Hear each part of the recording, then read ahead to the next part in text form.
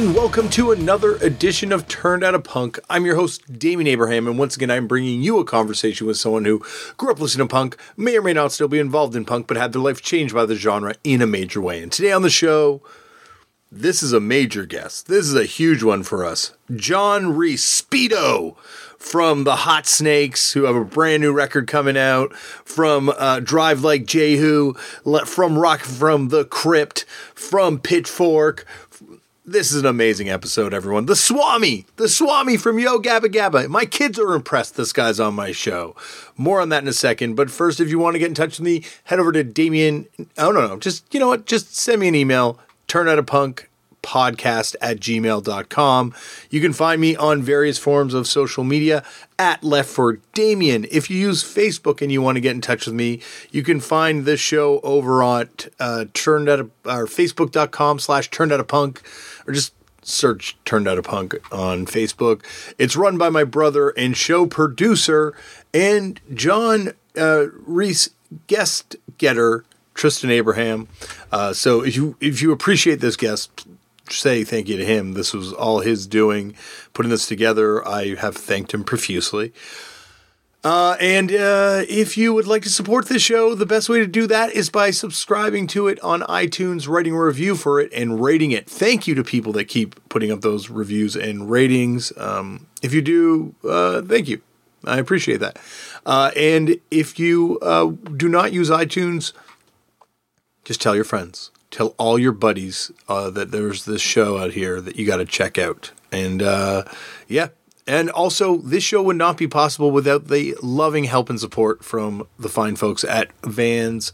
Vans, of course, came aboard and said to me, we want you to keep doing this podcast, do whatever you do.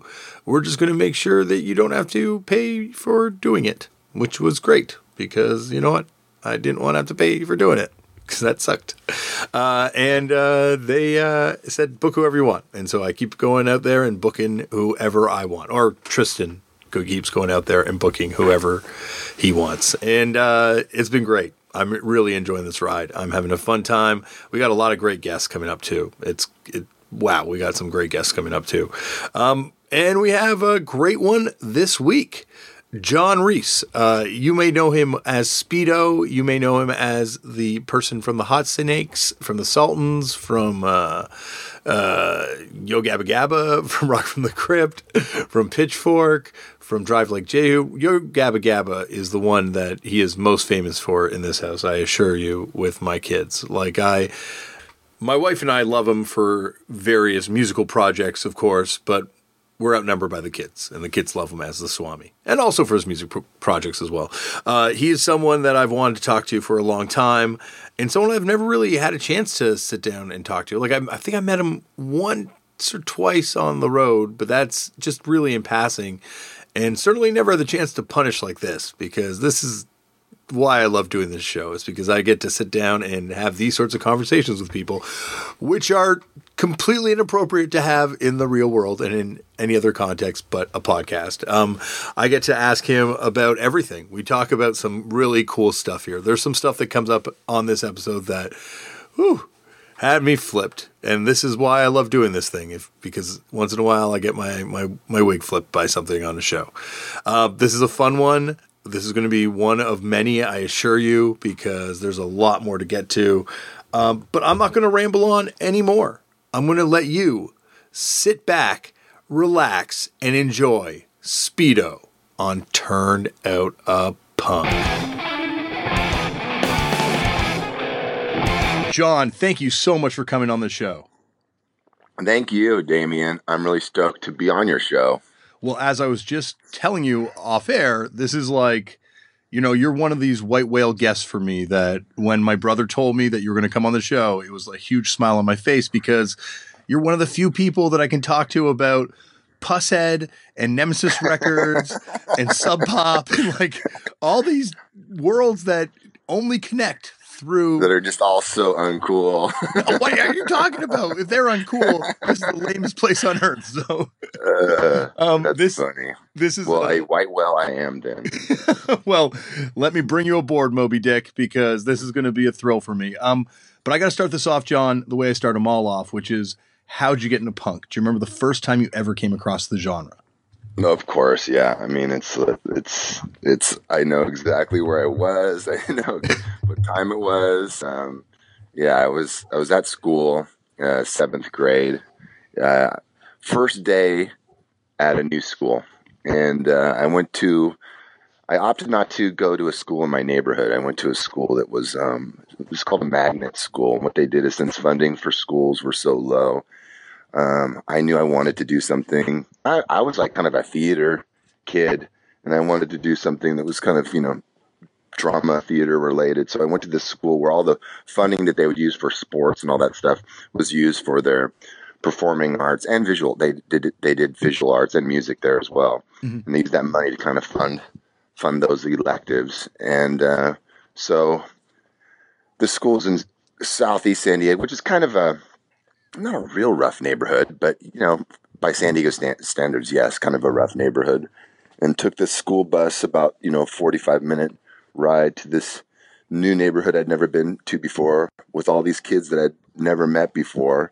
And there was a kid named Ian Rarty, still a friend of mine today, and he brought a tape player to school, and it was the kind of tape player. It wasn't a ghetto blaster. It wasn't a boom box. It was a tape recorder, one of those things that you would use, a mono tape recorder, like you would use to like kind of dictate. It Mm-hmm. wasn't something really designed to kind of play music. He brought one of those in his backpack, and he had a cassette. And I met him in my first period class, and we were walking to the second period class, and he got the cassette from a friend's older brother. And on one side was the Sex Pistols, and on one side was Black Flag. And we listened to this. I think we listened to the Sex Pistols side a little bit first. And I was like, yeah, that's kind of cool. And then flipped it over and listened to the Black Flag side.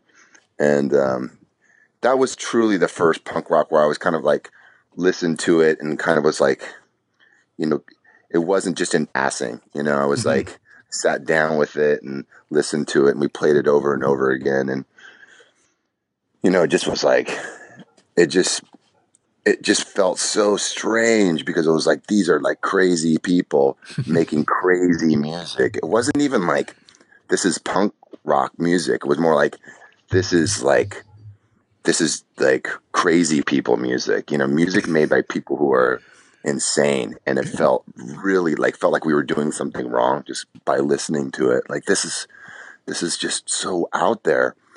I used to be into Kiss. I loved Mm-hmm. Kiss. I grew up on Kiss, and Kiss kind of seemed like, comic book heroes come to life. So there was a fantasy there. So when I was listening to this to Black Flag, was kind of like, I kind of like listened to it the way I would listen to Kiss records. Like, so these are like comic book characters that are like crazy people that are just like musically just coming from just there was no reference for me. I didn't know where it was coming from, and it didn't sound like the Sex Pistols side of the cassette. By the time we flipped it back over, that just sounded kind of like classic rock. It didn't really sound like anything that was really that. It just kind of was like, well, we kind of skipped over this. We didn't really need this. Had you seen any? Oh, sorry, go on. No, so that was the first. Yeah, that was kind of the first exposure. Had you seen any of the like media reports about the Sex Pistols, or like, just like the Chips punk episode, or any of those kind of like pop culture kind of signposts about it? I don't know, because I want to say by the time I saw like the Quincy punk episode and all that stuff, like I already knew about it by then. Yeah. You know what I mean? Yeah. I already knew that like that was so cheesy, like, and I actually thought it was funny, Yeah. I mean, I think what was the Quincy? I don't remember. It was something like, I saw a blind man the other day. I took his pencils and I ran away. I think that's the lyrics to the What's that punk band called again? Is it like, I don't remember, but it was a very punk name. I'll fix that in the intro. I'll put it in the intro notes. But yeah, like it's, were you kind of a music kid? Because obviously you went to this magnet school. Like, was that already an interest for you, music? Yeah, I had a guitar and kind of, played around with it a little bit, but it wasn't until, that kind of like getting into punk and playing music went hand in hand, because then I felt like, here, I can play this kind of music. You know, this is something that I want to play. Not because it wasn't like I could play it because it's easy. It's more like I could play this because you don't need to be a technical shredder. You don't need to be a virtuoso. You know, you could just basically kind of come up with, have some ideas and write a song, you know, and it could be great. So that's when I really started playing guitar a lot, is when I kind of got into punk, you know. And, you know, like it is for probably everyone, it's like at that age, it became an identity too for me. You know, it's like, this is what I am, you know. So, well, yeah. Where did you kind of go immediately after? You know, you've got this Dictaphone cassette in hand, but where was the next step for you? Well, then it was just like all the records that you could buy at like Tower Records. And we had a record shop in Pacific Beach, San Diego, where I grew up, called Licorice Pizza. Oh, yeah. So, you know, it was like the Cramps, you know, and then it was like Adam and the Ants. And it was all this stuff that was kind of like, I just thought it was all punk. You know, it wasn't like, you know, Adam and the Ants seemed like a punk band just because, like, okay, you know, this is kind of all in the same kind of genre. It wasn't until later that it was like, oh no, that isn't, you know, there's these rules. You got to find out about the rules at some point. Yeah. And, you know, and then San Diego had a band called Battalion of Saints, which was such an influential band, because not only did they make amazing music, but they were from here, and they would play with bands like, you know, GBH or Discharge, and bands that were like larger kind of punk bands would come here, and they would open for them, and they would just blow bands off the stage always. You know, they were just so great. That was a little bit later, you know. Early on, it was just like a lot of just like, yeah, like we'd listen to a lot of Cramps, and yeah, Adam and the Ants and Black Flag. Was Licorice Pie? That's a chain, right? Because they have that one in Licorice Pizza. I don't know if it was a chain. Isn't there a Black Flag Licorice Pizza 7-inch? I don't know. I got to look that up. But I thought Thirsty and Miserable came out as like a freebie at that record store. Oh wow, very well could have. Yeah. Which I always wondered if that was also an inspiration on you guys, because obviously, you know, now we're in the midst of the quote unquote vinyl resurgence. But if there's one band that deserves credit for keeping the innovative kind of flame alive during the lean years of records, it's you guys. Well, it's just, you know, it was fun it's fun to put out records. You know, it's always, especially when it was one of the things where it's like, it was a way, you know, pre-internet to get your ideas out there quickly. And like, this is what we're about right now, you know. Very few bands thought of putting Pogs in there, which is, let me tell you, that was an innovation that blew me away as a young person. Yeah, it's funny. Well, I just, you know, I just kind of got into playing Pogs on a trip to Hawaii, because that's kind of where it started. Yeah. And I was like, I just thought it was really cool. You know, I'm not really much of a collector, but you know, as far as like, I wouldn't call myself really a collector of stuff and things. But then when I look around my house and my rooms and everything, it's like, yeah, I kind of do get kind of into stuff. And, yeah. And the Pogs were kind of like, I used to be into marbles when I was a little kid. So I just thought of it kind of like marbles, you know? Well, yeah, because you're buying these records, you know, like obviously not collecting them, just amassing them at this point.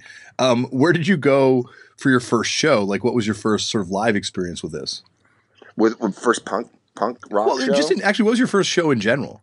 The first show was, I saw the Jackson 5 at the San Diego Sports Arena. I was probably, I don't know how old I was, probably like 7, 8. My parents took me, and I was a massive Jackson 5 fan. Used to love their Saturday morning cartoon. That's awesome. Yeah. So that was a big thing for me. And then my parents took me to like shows that they wanted to go see. But the next show I remember just really begging to see was like Kiss. And again, I was in 5th grade for that one. My parents took me to that one. Oh man, I was just so stoked that I got there. I was so like mortified to like, going to a show with my parents, you know. But then when I got there, I was like basically all kids my age with their parents. And there was like moms with like big rainbow afro wigs, you know, trying to be cool. And I was just, at that point, I was like, oh man, I'm so grateful that my mom didn't wear a big rainbow afro wig to be cool at the Kiss concert. Yeah, at that point you're like, no, I just don't want to go. Like, please, Yeah. let's just stay home, please. What was your first sort of punk show then, after the Kiss stuff? Well, it was Black Flag. I saw them Whoa. in, I guess it was 1984. So, you know, because of my age, I had already missed all the, like, kind of like the stuff that later I got into, you know, when I got into kind of like hardcore, like all the stuff that I really liked had already kind of like, was already kind of done by that point, you know. Was there a local scene? Like, who are some of the local bands that kind of survived to that point? Battalion of Saints, were they, because they came were back. Definitely still going. Yeah. They were still going. The EP was out, but the second LP, Second Coming, hadn't come out yet. What was okay? So Mystic Records, they definitely put out some San Diego bands. There's a band called Manifest Destiny. Are Deviate from San Diego that did the split with their Hollywood Sound Comp? They did it as a split with Battalion of Saints too at some point. Deviate? Yeah, I think it was Deviate. I don't know I don't think they were from San Diego. They could have been, but I never saw them play, and they weren't on any shows that I ever went to. Yeah, okay, then probably not then. This band called The Insolence. Who else was from? There was quite a few bands, but none of them were good. They were all pretty bad. The Battalion Saints were the only ones that were really, really kind of a cool band. There actually was a great scene, a thriving scene of like, kind of like garage, kind of psychedelic, and also kind of like, I guess you would call it kind of like more like 60s kind of beat. Like Paisley Underground? Is it like Paisley Underground kind of stuff? No, more kind of like bands like the Crawdaddies, the Morlocks and stuff like that. Harder bands that were basically kind of punk bands, but decided to wear a different uniform and call it something else. You know? But those bands were great. That was probably the best thing going on at San Diego at that time. But I wasn't really that into it, you know. Looking back, I mean, I did like the Morlocks quite a bit, but I was kind of more into just, you know, things that were just a little bit more severe. Yeah. What's the age? You need to get that youthful aggression you got to get out still. Yeah.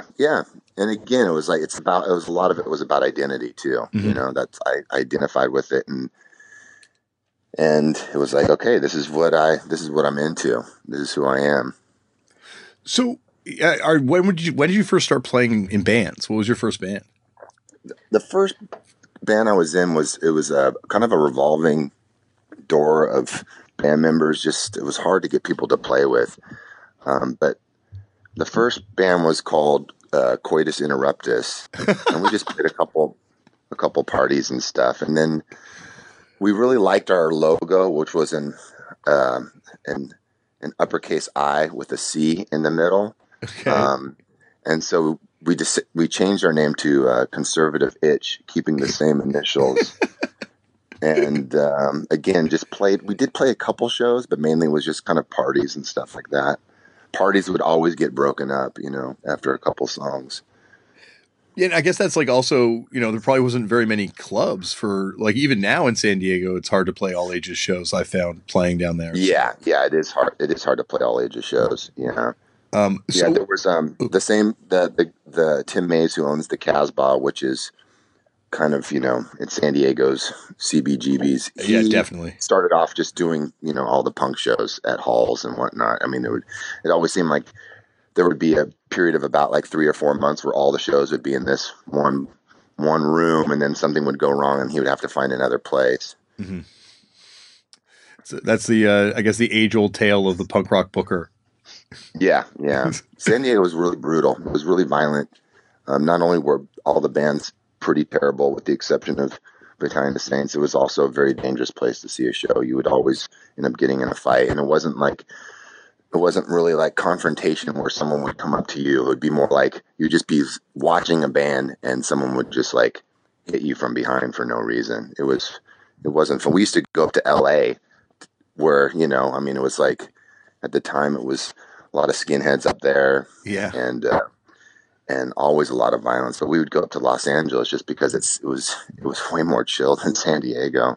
That's amazing because you hear like people have been on the show before and talked about having to move away from LA to get away from the gang kind of stuff that was creeping into hardcore at the time and the violence. Right. Was it gang related stuff in San Diego, or is it just like people? No, it wild? was more just like I think it was more like a speed meth kind of thing. Okay. Because the San Diego skinheads they weren't really racist. I mean, most of them were Mexican Americans, so they didn't really have like any kind of, they weren't like Nazis and stuff like that. They were just kind of like these guys that would get really fucked up and they liked to engage in violence, and it wasn't just them. There was other people too, other people on the periphery that were just as bad, if not worse. And were they kind of like would they just kind of go and see any band, or were there specific bands? Yeah, because there's not a lot going on. Mm-hmm. So even if it was a band that maybe they didn't like, they would still just go. Yeah. Because in a month, maybe there was, 3 punk shows, or 4 punk shows, maybe if you're lucky, and you'd go to all of them because that's all there is to do. Mm-hmm. And so were like these guys also coming? They were coming to these parties too. Like that's why these parties would get busted up, or is it just cops over policing punk shows? Yeah, it was more just like the noise, within 20 minutes, some neighbor would call the cops and they would just be there. They would go to parties sometimes, but usually that wasn't too much of a problem. Mm-hmm. What was at the shows? What was the musical vibe of Coitus Interruptus? Definitely like just hardcore, kind of TFM, total fast music. It was a hardcore band. And what were some of the bands that you were into at that point? Like, obviously, you'd been that Black Flag show. Black Flag was a big one, Battalion of Saints. But what were some of the other bands that had come through or that you kind of hooked on? Oh, man, I really loved that first DRI 7-inch. I thought that was just, like, super great. So it was kind of like that, Yeah. Discharge, still think that they're, like, one of the best bands ever. Who else? Just a lot of real kind of primitive kind of hardcore, stuff with just not a whole lot of changes and just and pretty fast, I was really into just strumming super fast. So I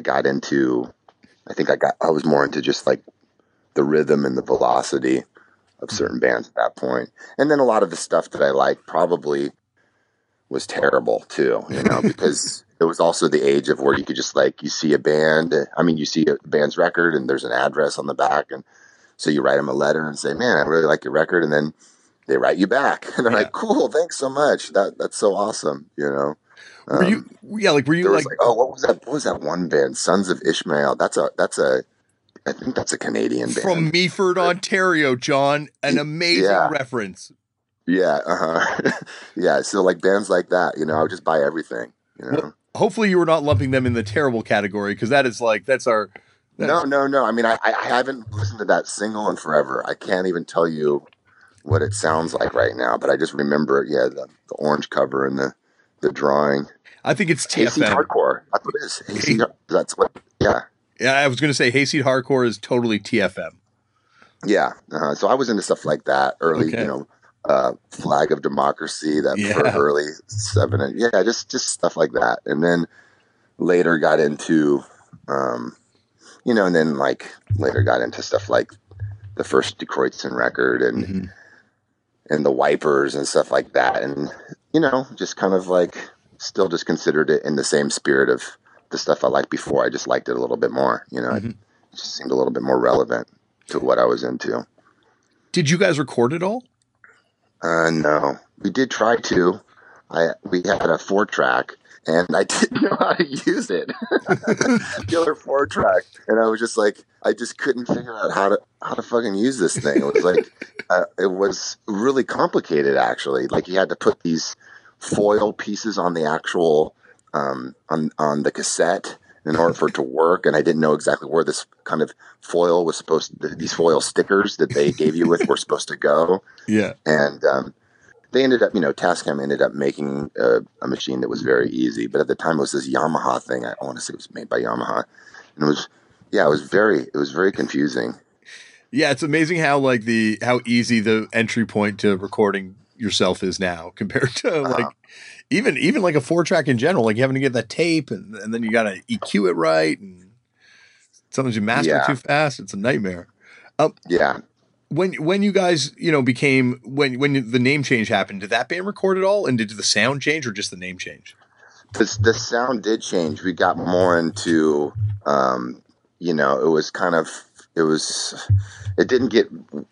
it wasn't much improved, but with the name change, there was a couple people that kind of I started playing with that were more enthusiastic to be in a band. So yeah, we did get better. And, but we never recorded anything either. Mm-hmm. Yeah. All my friends' bands were recording and putting out 7 inches and tapes and everything. But, it was just not to be for Conservative Itch. So who were Conservative Itch's peers at the time? Okay. Well, Funeral March, I don't know if they ever put out anything, but they definitely had tapes. Everyone had a tape out. Socially Insecure. These are all people who I'm still friends with that went on to play in all the bands, and from San Diego and in the 90s and whatnot. Yeah, quite a few.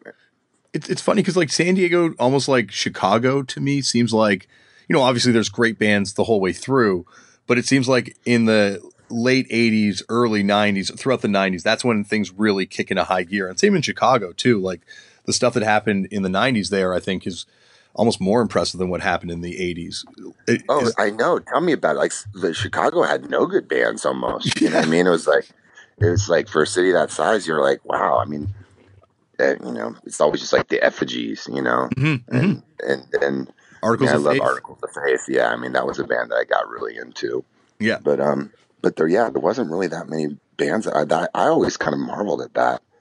But it's almost like, it seems like the same thing with San Diego. It's like almost like you guys, like the next wave of people like you guys were the people that were like, all right, let's do this. And then all those labels start and all the different sounds that come out of that, community of bands is just incredible.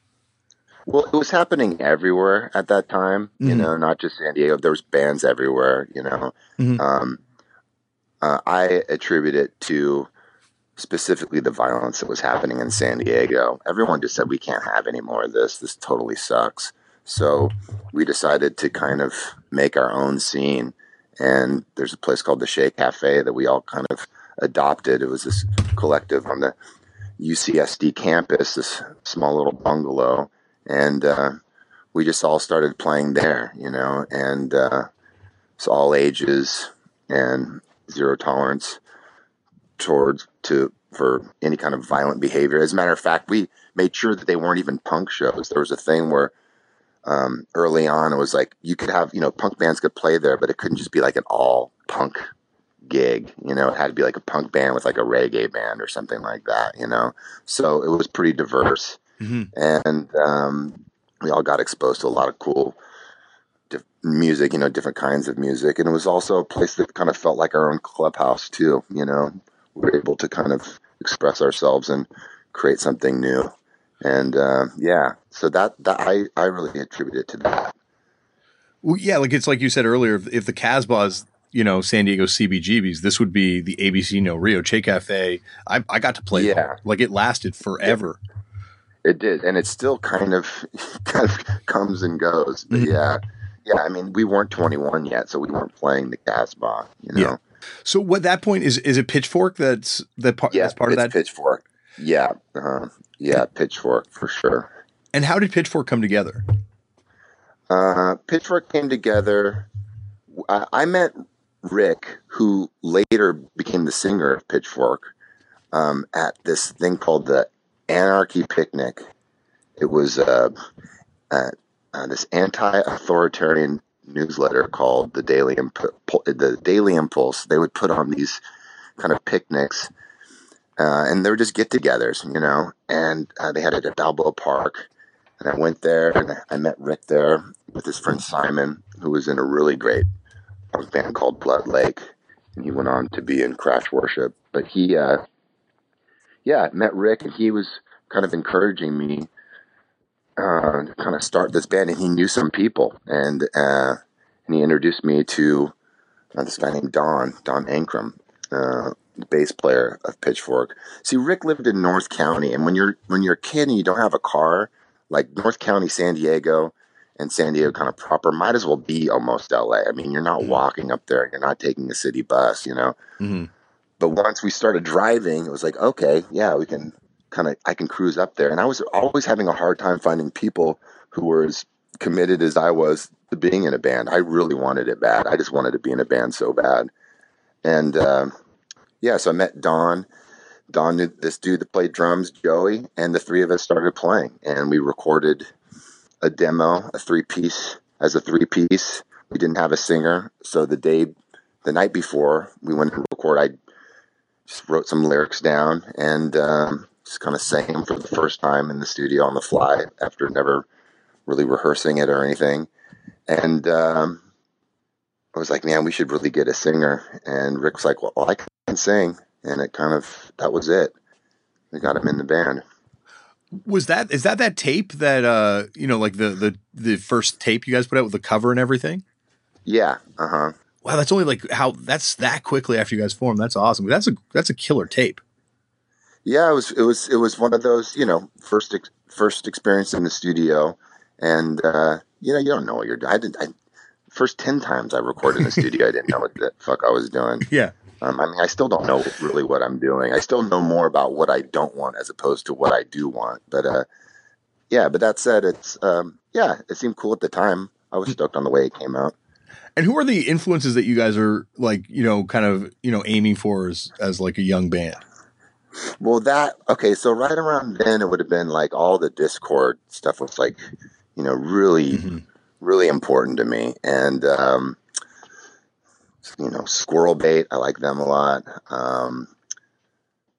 Still really dug that first Die Kreuzen record, still one of my favorite records of all time. Bad Brains, was really into them. Just stuff that I just considered the classics. I don't know, Well, it's funny because like Squirrel Bait's a band that, it's definitely a band that's almost forgotten. Like they would be better served if they were probably on anything but Homestead, I guess.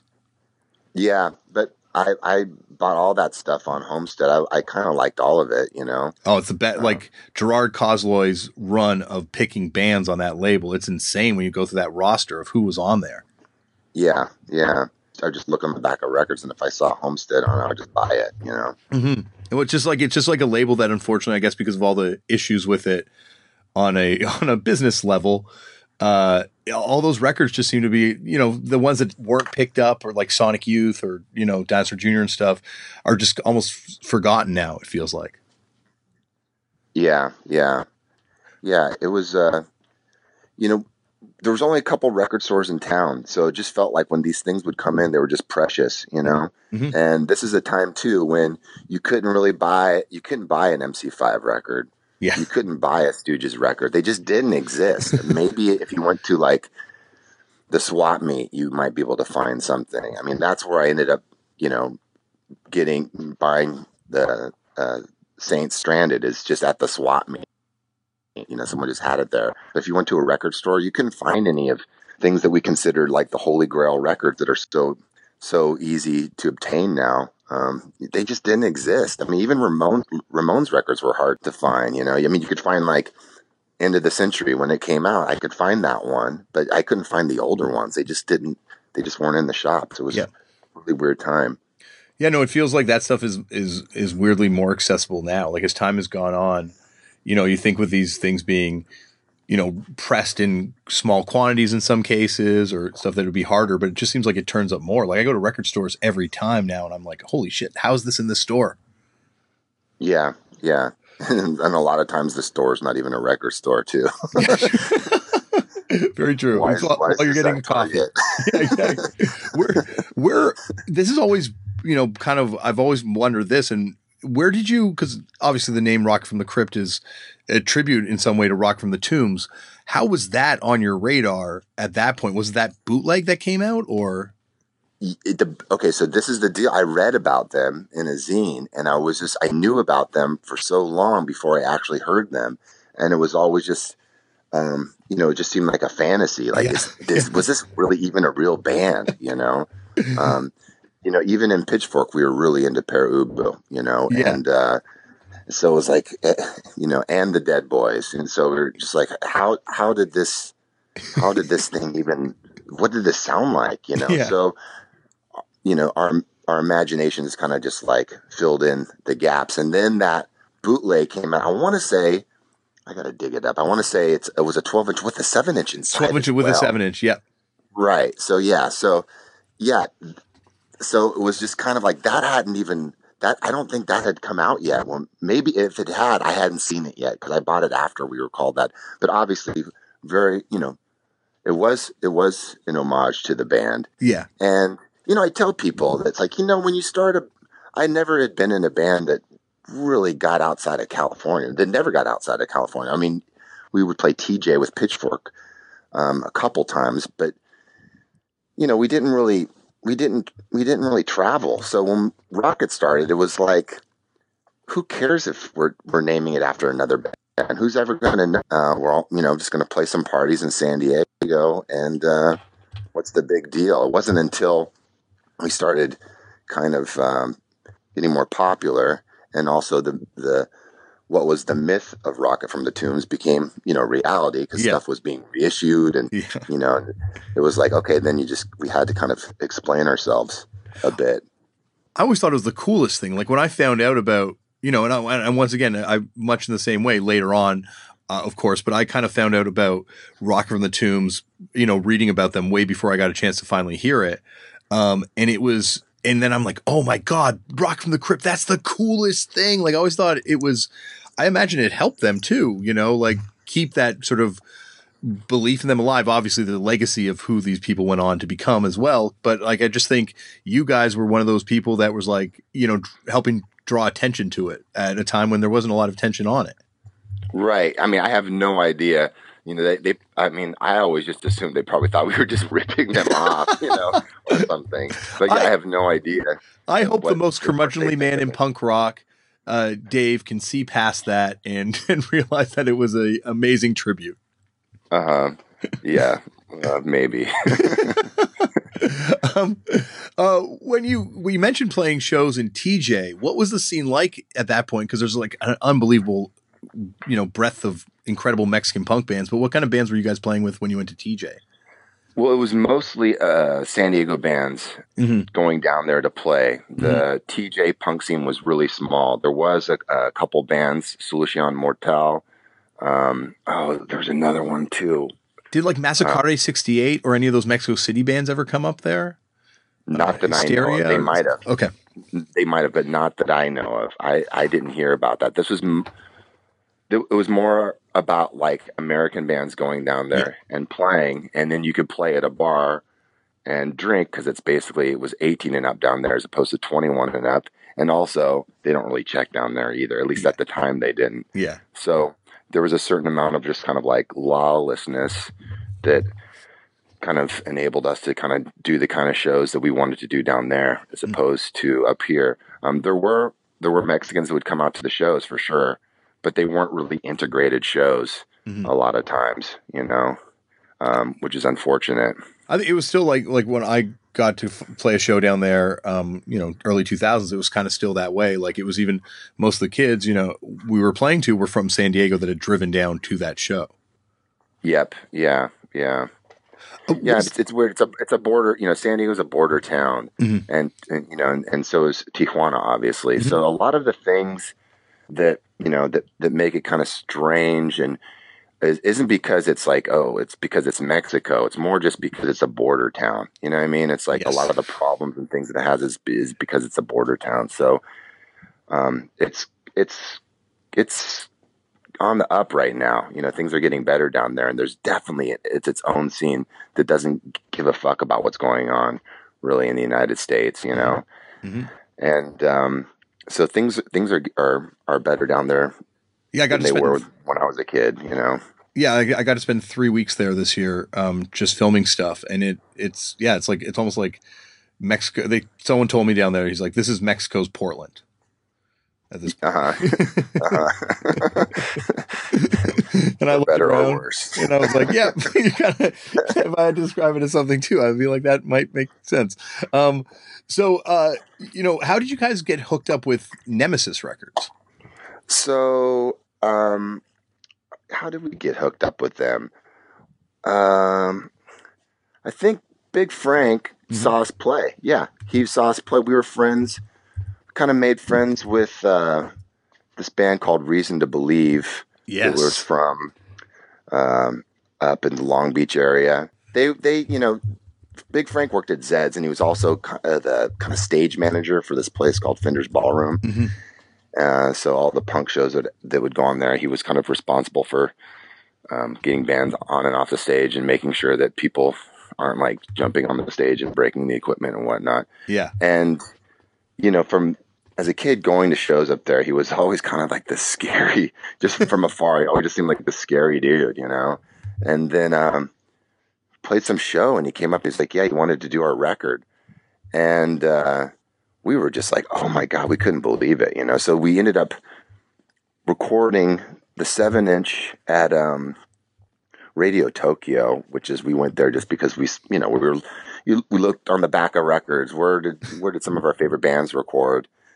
And we saw that the Minutemen had recorded at Radio Tokyo. So we're like, okay, we'll go there, Mm-hmm. and had a pretty good experience. And he put it out, and it was just kind of like, yeah, it's all very casual, Like, much in the same way as Homestead, like, not in business practices, of course, but like just in like breadth of diverse kind of hardcore sounds that he was putting out. Nemesis is like a crazy, amazing label. Yeah, it's really weird. Like, I was friends with some of the bands, but some of the bands represented the stuff that I didn't really like, what was going on.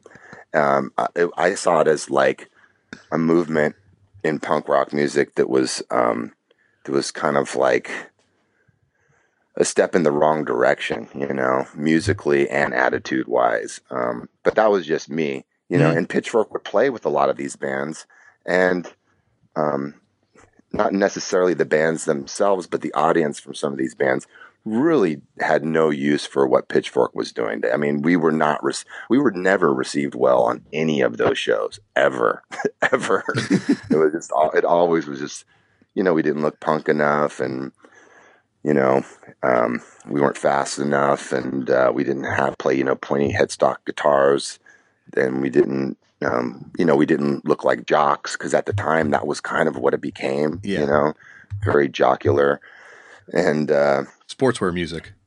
Yeah, it was really weird. It was weird. I was like, I just didn't get any of it. And then also, a lot of sobriety, which is fine. It's weird. We used to smoke pot and consider ourselves straight edge, because we didn't really think of it as like necessarily just all about drugs, I don't know. But that was never a thing. Was that a big thing at all in San Diego, like straight edge, or was it more just like it was a little late? Yeah, no, it became something later. Yeah, for sure. Yeah, it was the scene. And, I wasn't, I didn't have anything to really do with it. I had a lot of friends that played in some of those bands and whatnot. It was cool, but it just wasn't my thing, Mm-hmm. So what were the bands that you kind of felt Pitchfork fell like in line with? Was it more the stuff that was happening in San Diego at that point? Yeah, our friends' bands. Yeah, for sure. Yeah, definitely. It definitely seemed like that was kind of like not only our musical home, but just like kind of like as far as attitude where we were coming from, we identified with them for sure. And you guys never made it out of California, right? No, I mean, we did a tour. We did it. We did a tour. We did a couple little tours. Like we did one thing. I don't think we ever went above like Chico, which is in California. Yeah, so we did play a couple shows with Fugazi, which was, a dream come true. Mm-hmm. We did play some shows with Blast, which was another band that I was really into. Yeah. But yeah, just kind of bass player kind of decided he wanted to move. We got another bass player, and then he said he kind of decided to move, and it was like, I don't want to get a third bass player. I think that's just it for now. why did you guys stay on Nemesis? Because you guys do a few records on Nemesis. Like, why did you not, like, I guess, go with a local label or one of the more kind of like labels, I guess, where you would have felt like, you know, like you said, that where more of the bands were kind of part of the same sort of mentality that you guys had? We like Frank, you know, and we like Yeah. some of the bands, and to be honest with you, I don't think anyone else would have even been interested. You know, maybe that was just the feeling at the time, but we felt lucky that Frank wanted to put out a record. You know, it was like, and also, you know, because the whole process of putting out a record seemed so mystical, we didn't even think about the option of us putting it out ourselves, which we could have easily done and probably should have. You know, we were just kind of like, okay, someone wants to put out a record. Awesome. You know, it was, it just seemed like, like I said, I really don't think anyone else would have been that into it. Is it like it's also, I guess, a couple years before, because there's, you know, Gravity and stuff, you know, before all that starts happening in San Diego too, right? And before you guys start putting out records. That didn't exist yet. Yeah. Right. That didn't exist. The only label that was happening was Final Communications. And I think they were mainly just, at that time at least, focusing on putting out their own records by the bands that they were in. So, So how did Pitchfork kind of wrap up? Like, what was the, you know, I guess, is it just membership changes or? Yeah, we played. Yeah, it was just kind of like we're going to lose a second bass player, and it just seemed like, you know, I don't know. It just seemed like the band was, you know, the first bass player, Don. He was a big part of the band. He wrote a lot of the music as well, and the way he played bass was kind of what made our sound unique. And then when we got the second bass player, Nick, he's played completely different. But it was great. It kind of took our sound in a different direction. And then it was like, now we're going to find a third person that's going to be like of that kind of caliber. It just seemed like maybe we should start all over again. And I think also for me, my tastes were kind of changing a bit. And I was just looking to do something a little different, you know? Yeah. So, yeah, what happened in the immediate kind of aftermath? Did you have any other bands before Drive Like Jehu or in between? No. I just knew I really wanted to play with Mike from Drive Like Jehu. You know, I was writing songs, and I knew I still wanted to play with Rick as well. But Mike was in a band called Night Soil Man, they were the best band in San Diego at the time. And they have what do they sound like? Well, it's really hard to kind of describe their sound, because so much of it was about the live element and the performance element of what they did. And some of that just obviously just doesn't translate to record. But musically, it was very repetitive, with Mark Trombino and Mike Kennedy playing bass and drums and bass. I mean, there was that rhythm section that, you know, was so locked in and very impressive. And a singer, her name is Rosebud, who was very charismatic, very dramatic. And the guitars were just could be just like noise at times, and at other times just kind of like these simplistic riffs, but just anything atop that rhythm section was going to sound pretty good, because it was undeniably like super great sound. I had never heard anything like that before, you know? And so that's really what I wanted to play guitar with that, you know. I really wanted to play with those dudes really bad. So Mike and I started playing, and then we played with a couple drummers, because I don't think Mark was really that interested. And finally, I think Mark was just kind of like, "Oh, you're going to play with the two dudes from Pitchfork? Cool. I'll check it out." And we had this one drummer. Actually, we had a drummer, Chris, for a while, Chris Bratton. And we had like pretty much half a set with him. We were probably pretty close to playing a show. And he had been in a bunch of bands, some of them on Nemesis. He's a great drummer. What bands was he in? I'm trying to... He was in... What bands was he in? He was in a band called Justice League. Oh, fuck. The Pre-Chain of Strength band. Yeah, and I think he was in Chain of Strength, too. Oh, shit. Yeah, okay. And he was in... I don't know. Was he in Inside Out? I don't know if he was or not. I think maybe he was. Because I know there's some connection between Justice League. Yeah, he was in a bunch of those bands from the Inland Empire. Yeah. And But that was the problem. He lived in the Inland Empire. He lived in like Riverside. We were in San Diego. We just weren't practicing enough. Things weren't moving fast enough for me. And so, yeah. So Mark's like, I'll do it. So, and then as soon as we started playing with Mark, we started practicing like 3 days a week, and it became very consistent, and the band's sound started changing rather rapidly. And, yeah, it was cool. And so I guess like, is it Headhunter that you guys signed to first? Yeah. So Headhunter, so Nemesis was through Cargo Records. Yeah. And Cargo Records, a Canadian company, Yes, it is. Had these partners, you know, as you know, they're the biggest indie distributor in Canada. And I think there was like 3 or 4 people involved, and they kind of splintered. One of them moved to Chicago and started a label out of Chicago, distributed through Cargo. One of the silent partners in Cargo moved to San Diego and decided he didn't really want to be silent anymore. And he wanted to kind of do a Cargo San Diego. So he started distributing in the U.S. out of San Diego, as well as kind of funding these different labels. Nemesis was one of those labels. There's a guy named Kane Boychuk who had worked in pressing plants in Los Angeles and put out records as well. And he moved to San Diego to help kind of run operations. And he decided he wanted to do a label called Headhunter. So it was all kind of the same thing in the sense that it was all through Cargo, but just different people kind of like picking the bands. And I started working at Cargo just because I was like, I wanted to kind of see how things work. And working at a record label seemed like a fun thing to do. And so it seemed kind of like a natural thing just to kind of be on a San Diego label. At the time, I guess you already are friends with O, right? Like, because all of Long was on Nemesis as well. Yeah. O was like he would come to Pitchfork practices really early on.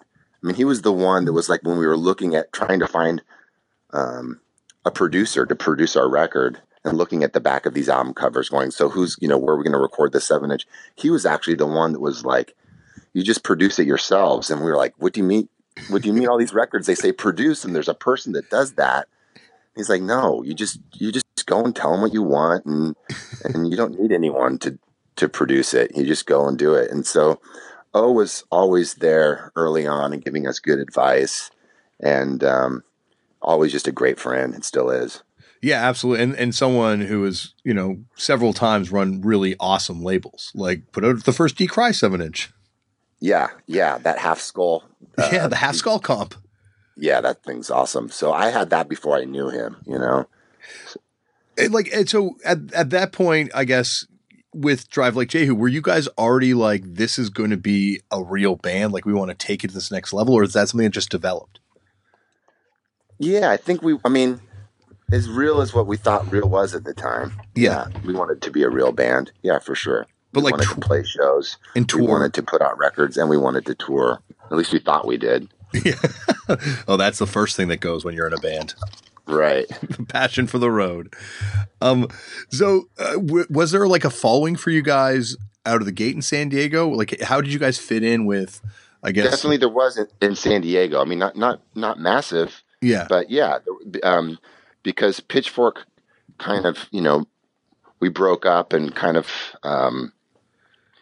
got a little bit more popular after we broke up, and Night Soul Man was already a very popular band in San Diego. I think there was just interest from the get-go in San Diego, just like, what is this going to sound like? What is this going to be? And so we did just fine here in San Diego. It's just when we left that it was just kind of hard to find an audience. Yeah, it's so funny because, like, you obviously, I'm sure, are well aware of this. You set a sonic template that a lot of bands now emulate, but I guess at the time there's not really a lot of stuff happening that I think you would have, from an outside perspective, would have fit in naturally with.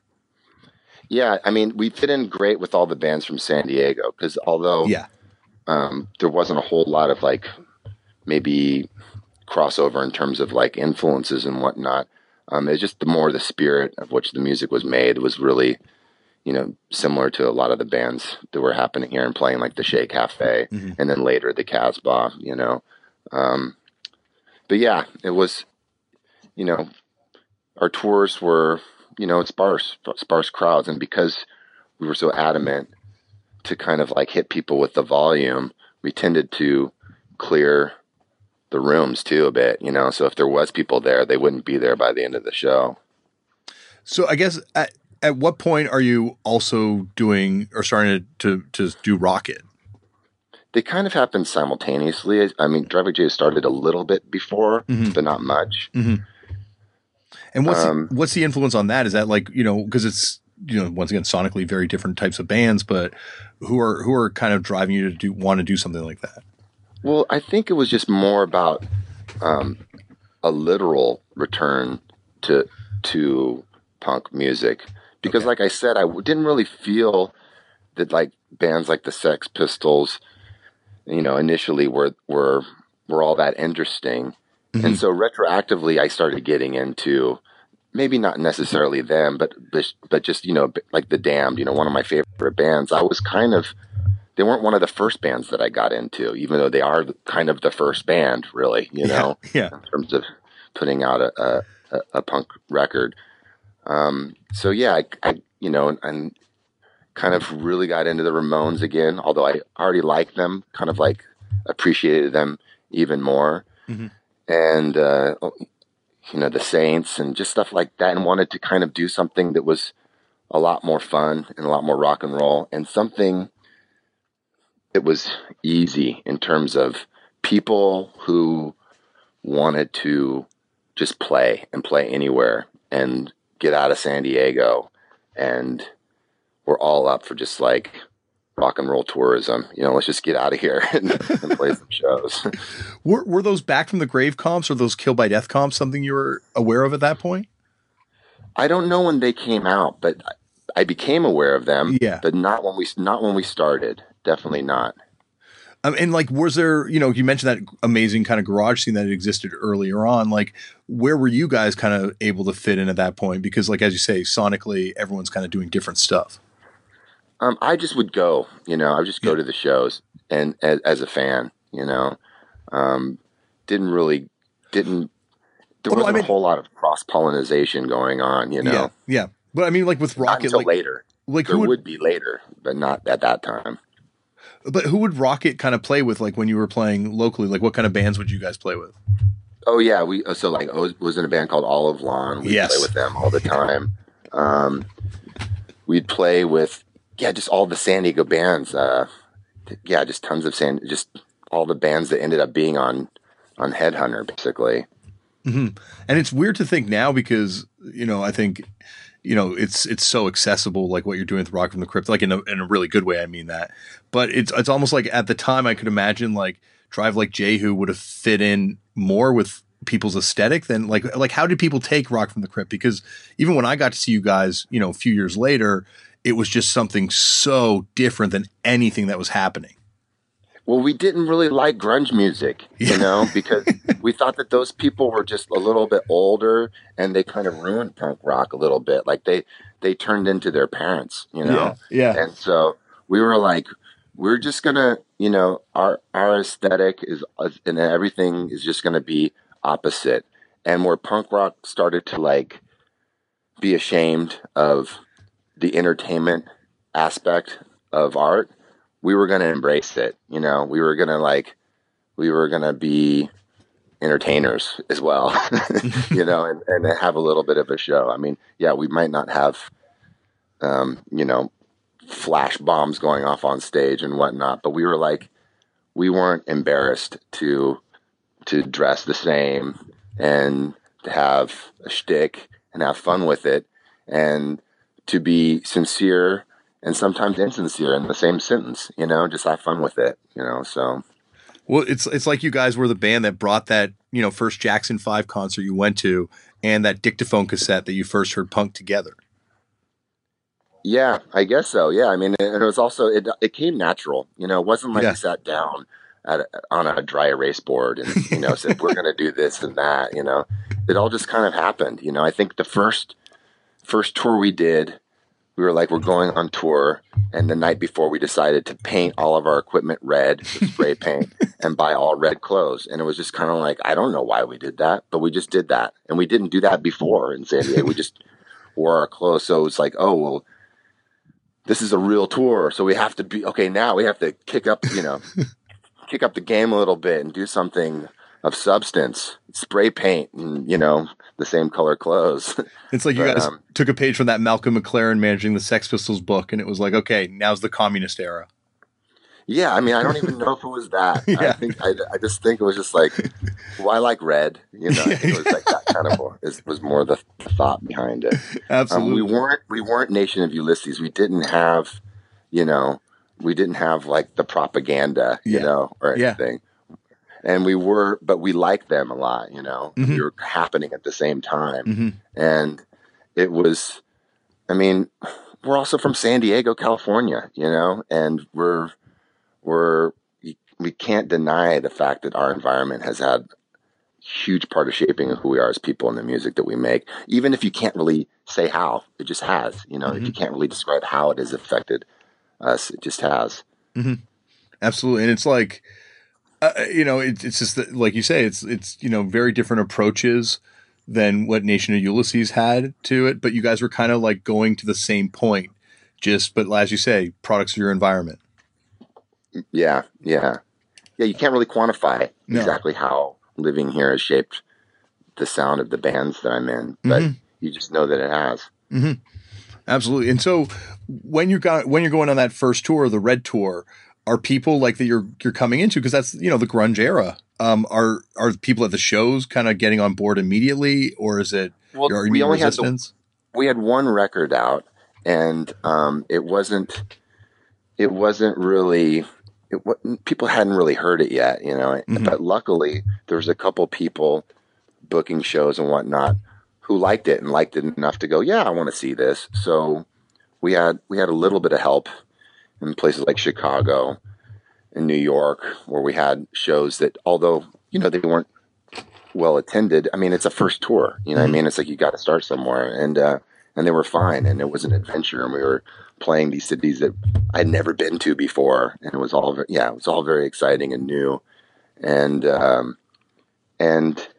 I think we did make an impression on people, because it was different, whether or not it blew them away. I think for some older people who were coming to the shows, I think it reminded them of stuff that they kind of liked already, Yeah. but they weren't really seeing it being played, and then for the younger people that came out, it was like, you see kind of kids your same age playing music and kind of doing this thing, and it resonates with you because it's like, these are my peers. It's funny too, because you guys, the two bands, are in such almost, internationally, obviously locally it's different, but in such different scenes. Like I skipped over the Merge single, but Drive Like Jehu's on a label like Merge, while Helter Skelter's putting out Rocket from the Crypt. Like, it just feels like you had your hand in like all the different worlds that were kind of comprising American or international underground music at the time. Yeah, we just didn't say really no to anyone. If anyone wanted to do a single, they could have done a Rocket from the Crypt single. I mean, we did a lot of stuff with Sympathy for the record industry, because John, he became a friend, and he was just, he's just a really inspiring person. He turned us on to great music, and he would kind of steer us musically into different directions by just like saying, check this out or check that out, and sometimes it's just a story that he told that has nothing to do with music that ended up like maybe influencing a song or something. So, we were just Rocket from the Crypt practiced 6 days a week for 7 to 8 hours a day. There's a reason why we put out so many records. We were always playing, always practicing. I mean, first time we went to England, we practiced the day of our flight in San Diego. We flew, landed in London, and for some reason, we felt we needed 2 days in London to practice before the show. Although we had been practicing all week in San Diego, we needed 2 days to rent out a rehearsal room and practice. So it's just like, it was always just about practice, rehearsal, practice, learning the song, playing them again. Yeah, but So, I think that's the reason, like, when I, finally got to see you guys on that Warp Tour years ago in London, Ontario, or where, no, I think it was some other random city in Southern Ontario, but, all the other bands were coming out doing their thing, and then you guys came out, and it's like, holy fuck, this is a band. Like, you guys were tight, and it just, like, blew everyone off the stage. And I think that's that dedication that very few bands have. well, again, Black Flag was an influence, Yeah. because we had always heard that the band wasn't just something they did when they got on stage. It was always a band. They were always practicing, it was just always a thing. And so, yeah. And then even like James Brown, how he would just work his bands over, just like, we're doing it again, doing it to death. And so for us, it was like, we just had those stories, whether they were true or not, we were going to use those stories as examples of how to create something that was as good as it could be. Living by the legend. Right. One thing I've always been super curious about is, well, I guess before I get to this, is how did the relationship with Merge start for Drive Like Jehu? I think, I don't know how it started. I think it was just like, bands just kind of doing things at the same time, putting out records, and Mac and Laura, just kind of, I think any kind of record that came out was kind of on their radar, just because they were, they're such avid music fans, and especially at the time, kind of keeping up with what was going on. And mutual friends, I think, stayed with maybe some people that they had, maybe it was a band, I'm trying to think. I think we did some shows with maybe Seaweed. Maybe that's how it started, or something like that. Yeah. And they reached out, and I want to say they reached out about doing a Rocket thing, maybe even before the Drive Like Jehu thing, but I'm not sure. Maybe that's not correct. Okay. But they reached out eventually about doing stuff by both bands, and we ended up playing shows together, and they're actually playing here tonight, so I'm gonna go check them out. The new record's fucking awesome too. I haven't heard it yet. I'm really stoked to see them, though. Oh yeah, can't wait. Yeah, but a great band. Yeah, so it was one of those things where it's like, here's some people that are kind of doing what we want to do, but they have their shit together way more than we could ever have our shit together. But then you get that shit together.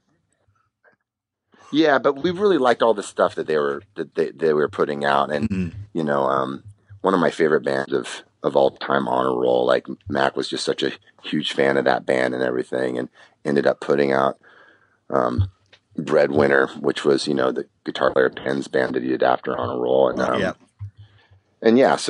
so I looked at Merge and still look at them as a great label, but at the time I was like, man, can't wait to put out a record with these people, And what about Pushead? Like, how did that, because some of the most sought after kind of Rocket records and Pushead records period, how did that relationship start?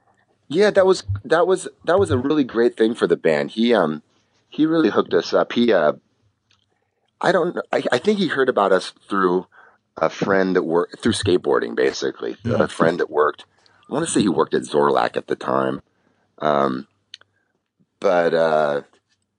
We just kind of knew him for doing art for skateboard graphics and stuff, and turned him on to us, and he was just really into it. And, I grew up really kind of loving his label.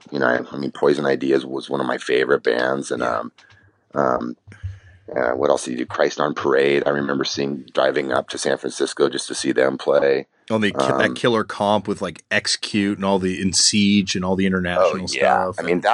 That record just, that's one of the best kind of punk comps ever. Absolutely. It was just amazing. Yeah. He ended up doing Final Conflict, which is a band from Long Beach area that I was really into. So, he just had track record of putting out all this stuff that I just liked so much, but I hadn't heard Negative Gain from Canada. I have to get the Canadian thing in there.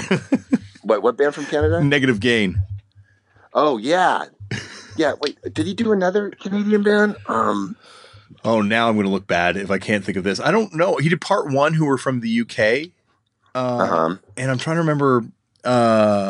some of the other ones that he would have done around that time. But I think it was only Negative Gain from Canada. He didn't do, he didn't put out a whole lot of records that you could really find even back then, except for like the LPs and whatnot. But a lot of that stuff was just, he was just so influenced by like, the Misfits in terms of just kind of putting out these very, very rare limited things, I think that's kind of the place where he was coming from. But he liked Rocket and he wanted to do a single, and he also had connections in Japan. So he kind of organized this trip for us to all go over there, and Long Gone John went with us as well. And it was just a great trip. We toured Japan, I think three years before we ever went to the UK. We went there. That was the first place we went to outside of the United States was Japan, and it was great to go there that early because, at the time, none of the bands really had been there yet. Fugazi had been there, but Sonic Youth hadn't been there yet. Yeah. Couple, just bands that you would think that would have gone there just hadn't yet because it wasn't really. The audience was still kind of growing for like that kind of music. And I like Japanese hardcore and punk is like one of my favorite. Yeah, it was awesome. Genres. I got to meet Sakevi from GISM. He came to the show. Dude, yeah, that's so fucking cool. Yeah, it was awesome. What was he like? Yeah, he's almost like the Gigi Allen. Not as horrible, but as Gigi, but definitely as severe sometimes. So what was that like? Right. So I knew the band, and I didn't really know any of the stories. And we hung out a little bit, and he didn't speak a lot of English, so it was kind of grunting, grunting on my behalf, not his. Yeah. And a lot of hand gestures and whatnot. But he was totally cool. It wasn't until after we parted that like some of the Japanese people that we were kind of hanging with from the other bands were just like, "Oh, it's like heavy, so crazy." I'm like, "Really? Why?" He's like, "Oh, you bring gun to show." Yeah. Now they would just pull out their phones and show you the flamethrower video on YouTube, but at that time, it's just by these legends. Right. What were the bands you guys were playing with in Japan?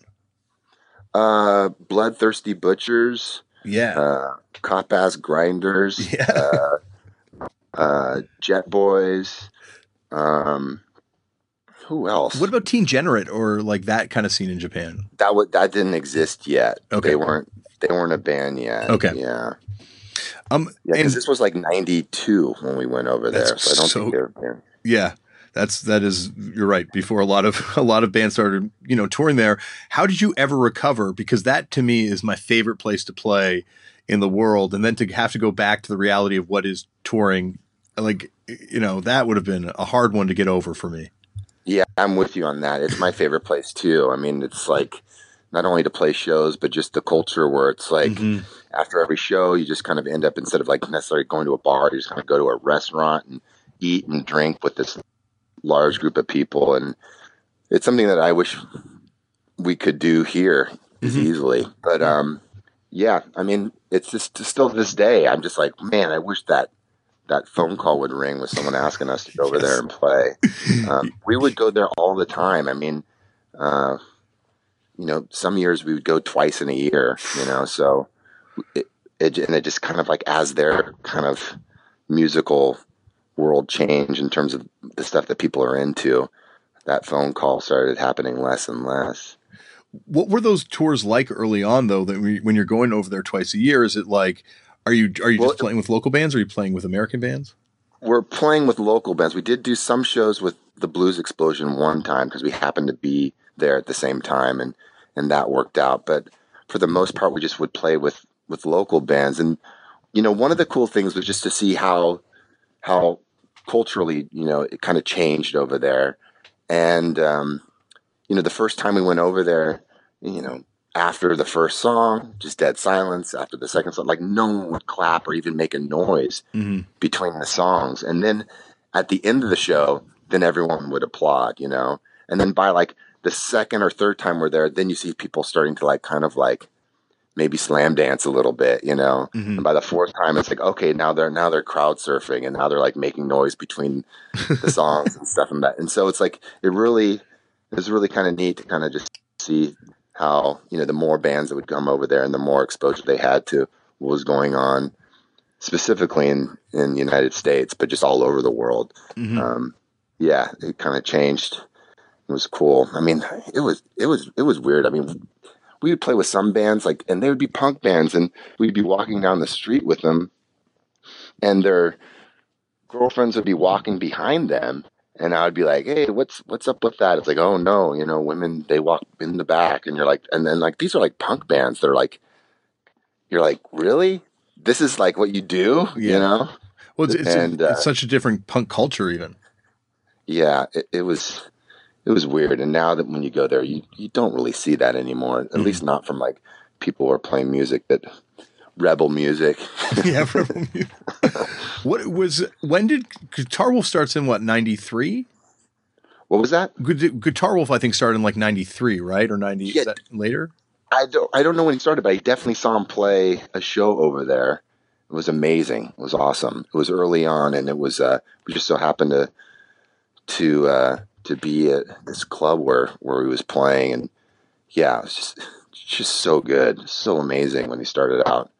Well, yeah, because at a certain point, did it feel like the rest of the world was kind of catching on to what Rockin' the Crypt was doing? As far as other bands started forming, and it felt like the grunge was dead at a certain point, and there was new stuff. Yeah, to tell you the truth, I think I would not attribute that to anything that we were doing. I think we kind of got leapfrogged a bit, in the sense that people's tastes were, we might have been partially a reaction to the grunge thing. And I think what came after us was a reaction to kind of what we were doing, or what was happening in the 90s with a lot of bands maybe getting snatched up by, if not major labels that had some money and were kind of investing in this music, and bands kind of saying, okay, well, there's a chance that we can be very popular. And whether or not it was conscious or not, I think a lot of bands made some tame music thinking that they could kind of make a career out of this thing that turned out, that started as a hobby. So I think what came after was music more, there was a lot of kind of garage music, for lack of a better kind of description, things that were kind of decidedly recorded, kind of primitive and I think that kind of is what was going on, and we were into all that stuff, It's just that when, the Gories were such an influential band for Rocket from the Crypt, and Drive Like Jehu as well. I mean, there really can't be a band that influenced one and not the other if I like it, Yeah, it still influences kind of my guitar playing and how I kind of think about music. But I don't know. I think it's it just when we would hear those sounds, we just and regurgitate them, they just kind of came out different, Yeah. No, and I think you're talking about those bands that get signed to these major labels and put out a compromised kind of product. Both your bands put out the most uncompromising major label kind of releases. If anything, it's like you're going harder. Well, we had to really think about whether or not we wanted to do this. It was not like an easy decision when it came to hooking up with a major label. But we were in Cargo Records, and we weren't really getting, not to throw anyone under the bus, but we weren't really getting any support from them. We didn't know what was going on, and we weren't really seeing royalties. We weren't seeing anything, so it was like this, how can this be worse than that? And plus they're going to give us this money that's going to enable us to kind of pay our rent for a year. We go and play some shows and write a record. And so it just seemed kind of like one of those things where it's just seemed like a great opportunity. It didn't seem like an opportunity to be we knew we were never going to be the next Nirvana. It wasn't about that at all. It was more about this is going to allow us to kind of just do this full on for a little bit. Let's go for it. What was the people at Interscope's expectations? Were they you guys are going to be? Well, they probably wanted the next Nirvana. You know what I mean? It's that's what everybody did. Yeah. I mean, I remember oh man, just sitting in these meetings with, because we talked to everybody. Because the way it worked back then, if one person was interested, then they were all interested. Yeah. That's just the way it went.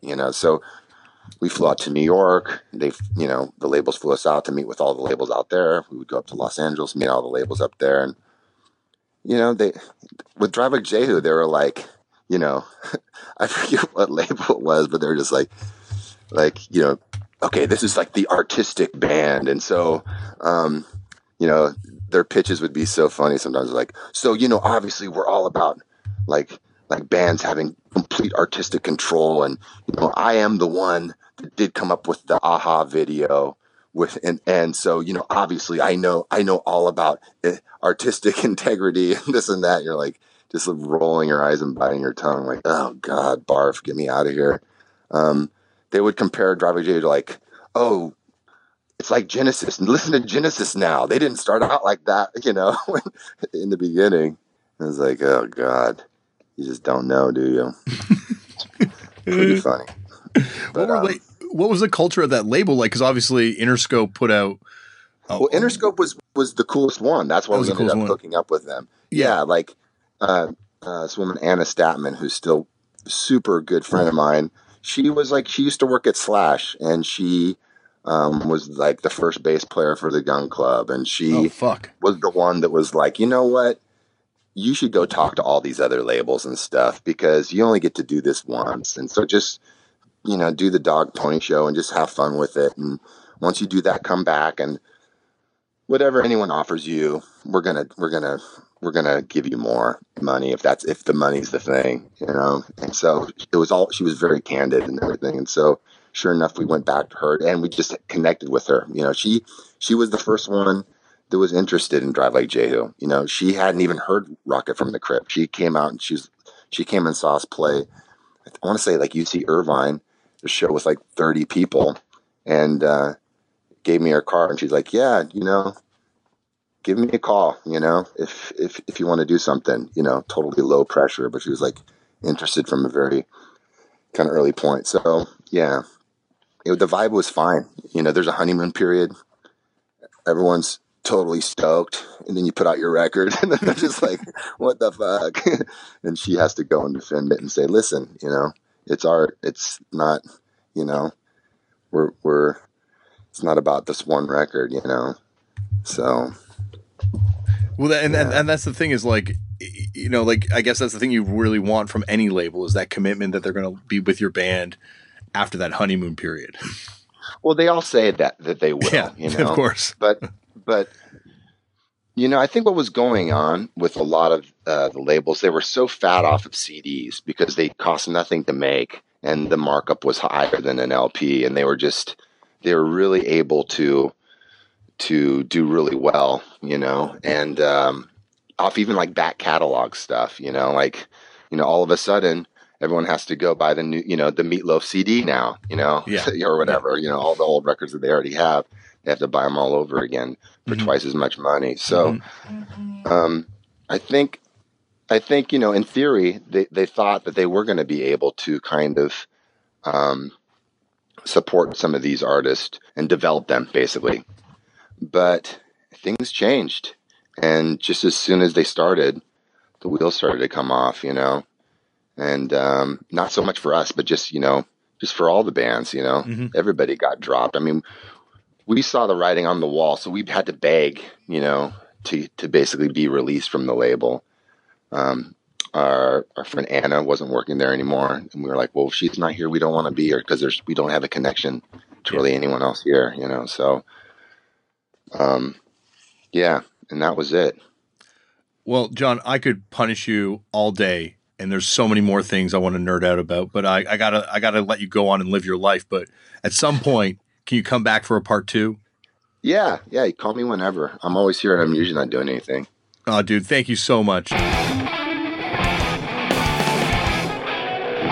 Thank you, John, for coming on the show. And John will be back for many more parts. As you heard right there, John was, well, he opened the door. So expect a lot of calls, buddy. No, I'm just kidding. But we will definitely have more parts in the future with John because I think that was Whew, had a fun time doing that one. Hot Snakes, of course, have a brand new record, Jericho Sirens, on Sub Pop. Sub Pop also just reissued all their amazing catalog. So grab some Hot Snakes, Drive Like Jehu, classic band, Rock from the Crypt, classic band. There's a lot more to talk about with John. Oh my gosh.